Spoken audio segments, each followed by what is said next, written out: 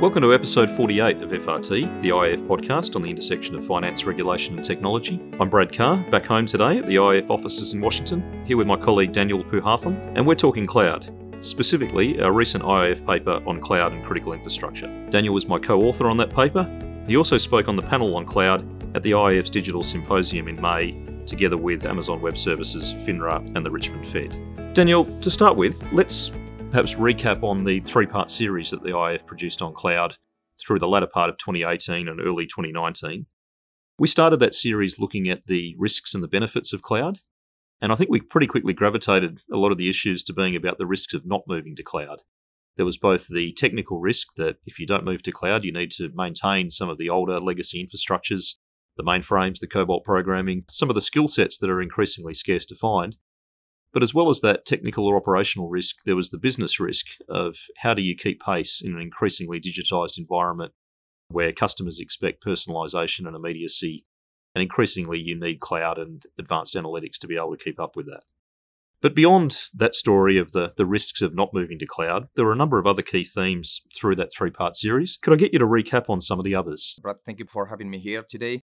And yes, as you were saying, the most important thing on that, probably the key element that we were raising in the paper was about the risk of not moving to cloud. And let me also say that the conversation now with most of the financial institutions and the consensus is more about how they are going to be moving to cloud as opposed to when or if they are going to be moving to cloud. So this is a statement which is pretty much consensus in the industry on that. When we, in the second paper, were more focusing on the barriers that actually you were facing when you were moving to cloud. And in that case, we were finding kind of two different things. One, in the side of the regulatory barriers that you may find, and some others which are not regulatory barriers. So it is important to say that in the non-regulatory barriers, there are a number of things, most of them related to the culture and related to the talent of the people that you may have in the company. And the culture in a way of being able to create all the process, all the customer journey as a journey and not as a single decision. So this is one of the important elements of the barriers that are within the industry itself, beyond the pure regulatory barriers. And there's probably another element more thinking about inconsistency from the geographical perspective, and it's about data localization. Actually, this element is so relevant that we have produced a paper that you can find in our website as well on data localization, which is one of the more relevant elements in terms of being able to unleash all the potential of cloud computing, because these data localization elements may add a lot of restrictions to the use of cloud. So Daniel, once we completed that three-part series in February, we immediately got a lot of questions from various regulatory agencies, or in fact, commonly we got the same question from a lot of them, which was, should we be thinking about these cloud service providers as critical infrastructures? And indeed, if so, what does that actually look like in practice? Before we delve a little bit further into that, I was wondering if you can perhaps talk a little about the concerns specifically that regulators have that are perhaps underpinning that question. First of all, let me tell you that during the process from which we produced the third paper on CSPs, on the, let's say, the challenges posing by the relationship between the CSPs and the financial institutions, there were some movements. It happens that we have Ravi Menon, the managing director from the Monetary Authority of Singapore, already making the statement on regulating or supervising or overseeing the critical cloud services providers as a critical infrastructure. More recently, last April, the European supervisory authorities were advocating for an oversight, not full supervision, but oversight of the cloud providers as well. And more recently, this summer, the U.S. Congress also made a request to the Financial Stability Oversight Council here in the States to supervise the CSPs as a systemically important financial market utility. So, the thing has been there for a while. It's great that you bring up the Ravi Menon speech, and I think that was, as it often is with Ravi, a really groundbreaking comment that he made.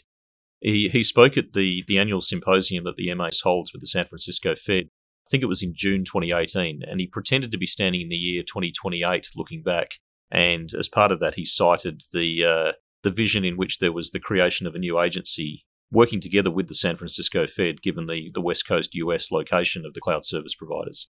And whilst I think in some ways there's probably doubt as to the appetite for creating a whole new regulatory agency in the current climate, it was certainly a groundbreaking vision that Ravi set out.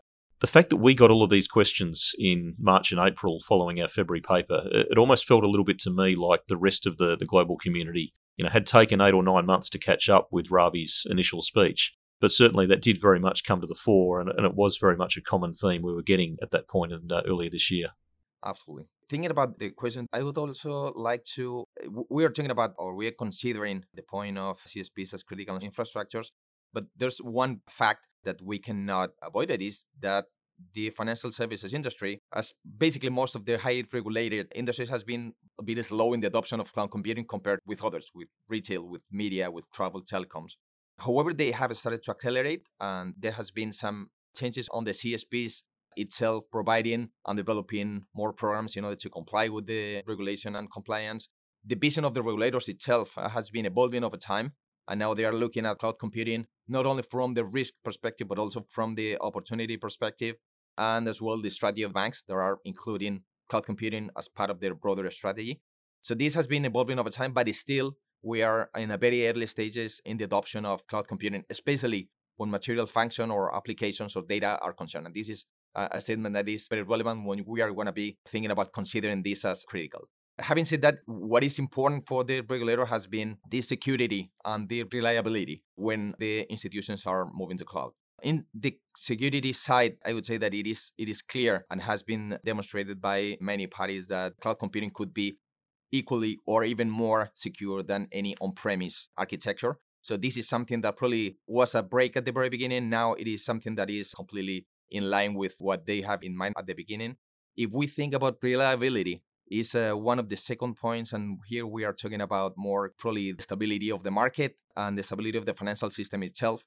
And here is where, for example, the concentration issue, because of 3 or 4 players are concentrating the majority of the market share in the cloud computing services, it is very relevant, or the vendor lock-in as the possibility of being locked in with one specific vendor as opposed to being able to move from one to another in case of you have any disruption in the service. So conversations and probably the concerns are more in the reliability side of the cloud computing than in the security side. I think that's a really good bit of background, and I think as we then turn to our most recent paper.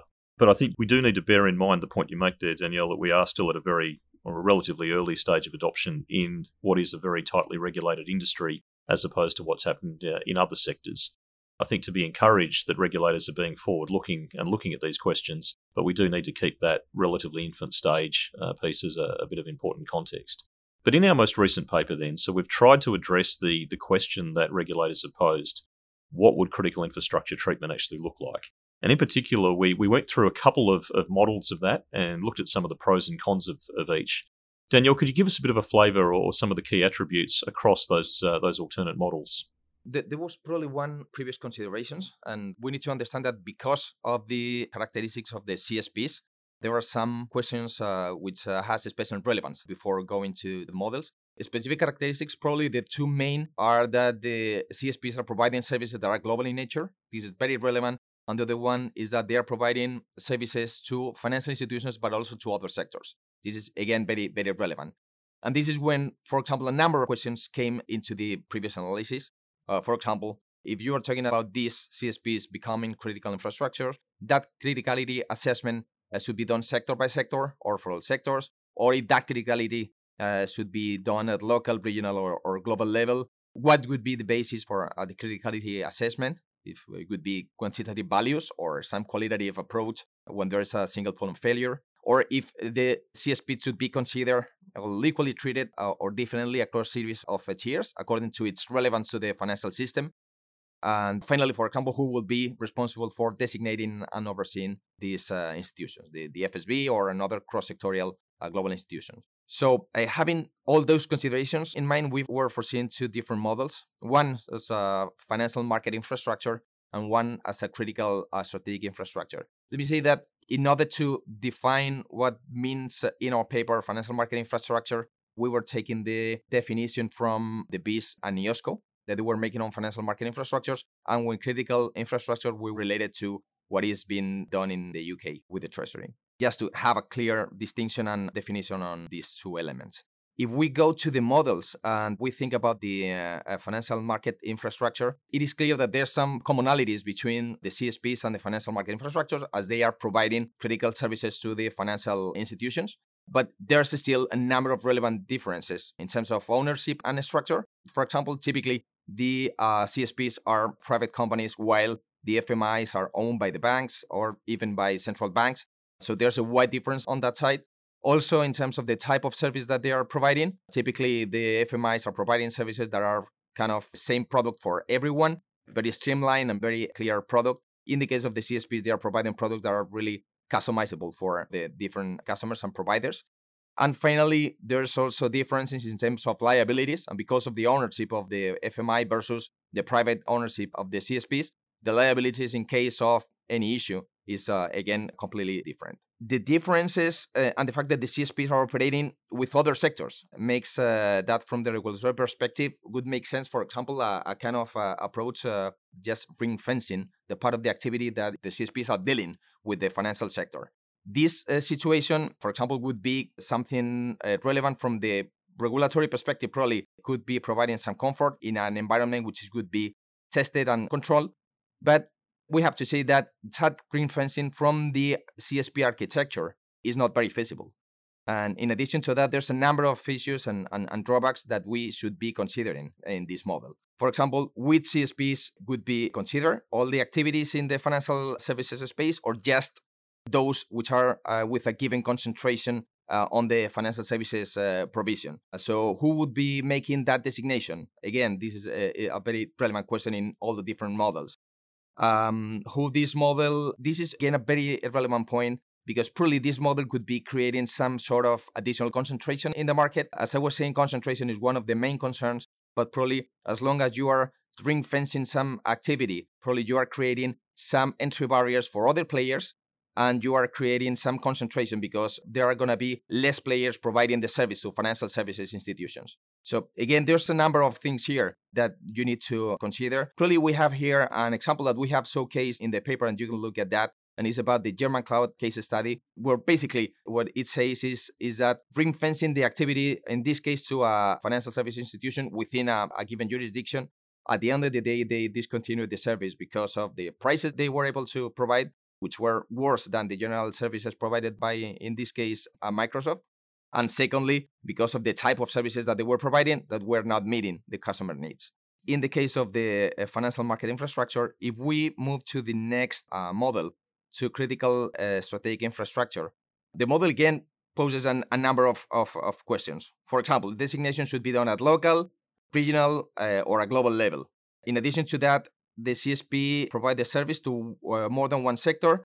In this case, they could be designated as critical for more than one sector, and this would create some issues in terms of who would be designating and who would be supervising that specific CSP.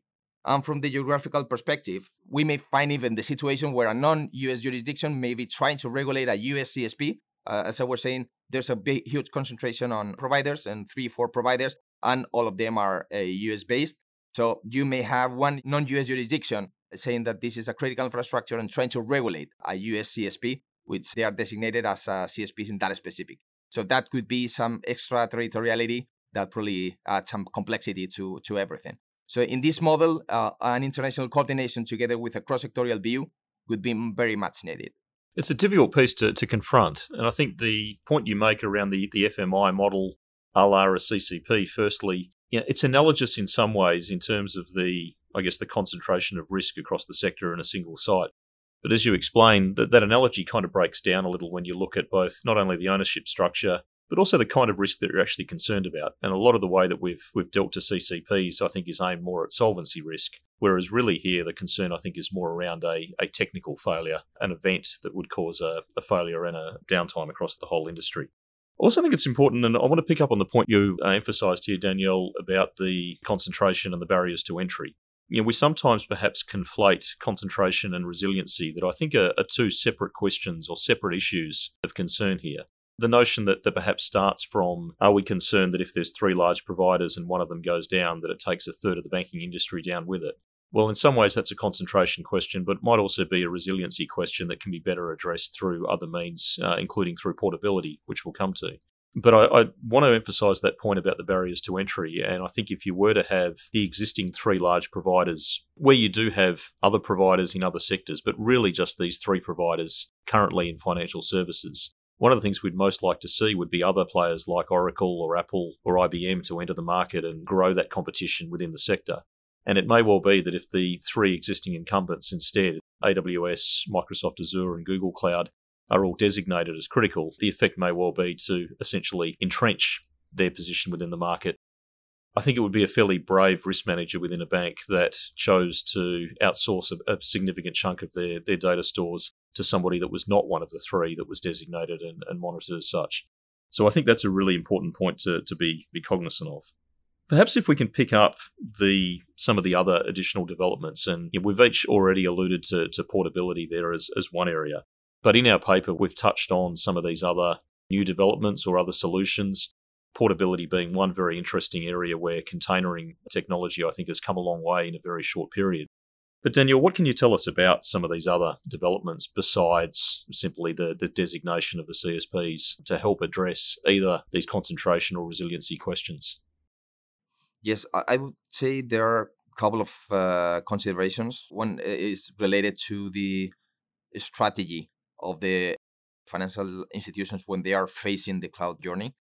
This is important because obviously this is, as I was mentioning, this is a journey. This is not a one-off decision, and this is has to be a great commitment from the organization. In terms of how they are deploying this cloud journey, each time more institutions are thinking about a multi-vendor and multi-cloud and hybrid strategies, so that they are able, exactly what you were mentioning, thinking about the portability and about the resiliency, trying to ensure that they don't have all the eggs in the same basket, and try to ensure that they have different providers with two different benefits.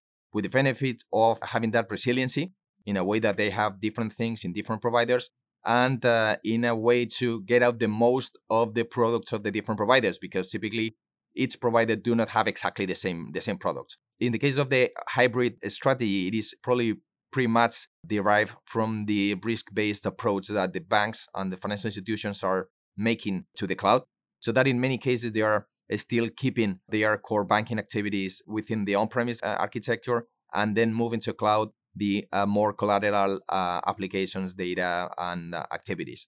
So this, in this case, that multi-vendor, multi-cloud hybrid strategies are pretty much related to the possibility or the perception of mitigating the concentration and the lock-in effects. From the industry perspective, if we think about what you were mentioning about the recent technology developments that have been coming into the market recently, there's everything related to containerization and everything related to that portability thing is absolutely critical. And we have cases of the creation of abstraction layers that allow you to write the application in one specific place and being able to deploy that application in any single environment, whether it is one public cloud, another public cloud from another provider, or even on-premise. We have here, for example, the case of Google Anthos. It is very relevant because we are even going to try to have the guys from Google Anthos just explaining a bit more about this specific topic. But the possibility of having this abstraction layer in the middle that allows you to move applications and data from one place to another is a very attractive concept. It is also very relevant to highlight that moving and shifting information and data from one place to another, one dimension to another, is not simple. I mean, we don't want to make the point that this is easy and simple. This is not like that. But what we are saying is that new applications and new technology developments are helping in that process, that is going to be helping to extend, to reduce the perception of concentration in the market, and definitely to help or to mitigate the lock-in effect with vendors.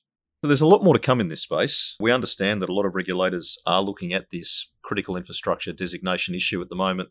Indeed, that it's a space that the European Central Bank is one that we understand has a paper on this subject due in the near term.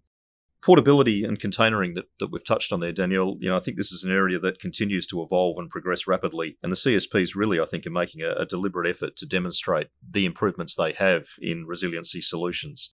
Where you mentioned Google Anthos there, and we have a short case study on Google Anthos contained in our paper, but we are also looking forward to having Google Cloud come on FRT with us on a future episode and describe that further. In terms of one of our next steps at the IIF, one thing we proposed in our paper is to convene a workshop together with the CSPs and also with regulators, together with the banking and insurance industries, and to discuss the particular types of concentrations that might be of a concern and the appropriate metrics for that. Just to throw out one very crude example, the concentration that we might be worried about if 3 banks move 70% of their data to Amazon Web Services is probably a different concern to if 50 banks each move 10% of their data to Amazon Web Services. Those are possibly each issues, possibly each things that regulators would be concerned about, but I'm not sure that we or anybody else really understand quite the complexities of either of those scenarios, and it's something that we look forward to convening this workshop to explore those scenarios and also to work on developing the metrics for how a data-driven assessment can really work. Also, I think we should mention, Danielle, one of the other solutions perhaps or developments that we touched on in the paper is the way in which banks assess their own critical dependencies and reliances. It's a little bit like the single large exposure framework that gets used in credit risk. And whilst I don't think there's necessarily a fit for a very constrained one-size-fits-all model, perhaps like the SLE formula, it's certainly something we'd expect banks are as part of the strategy that you alluded to, going through the process of making that assessment, and something that supervisors would be testing the validity of that assessment.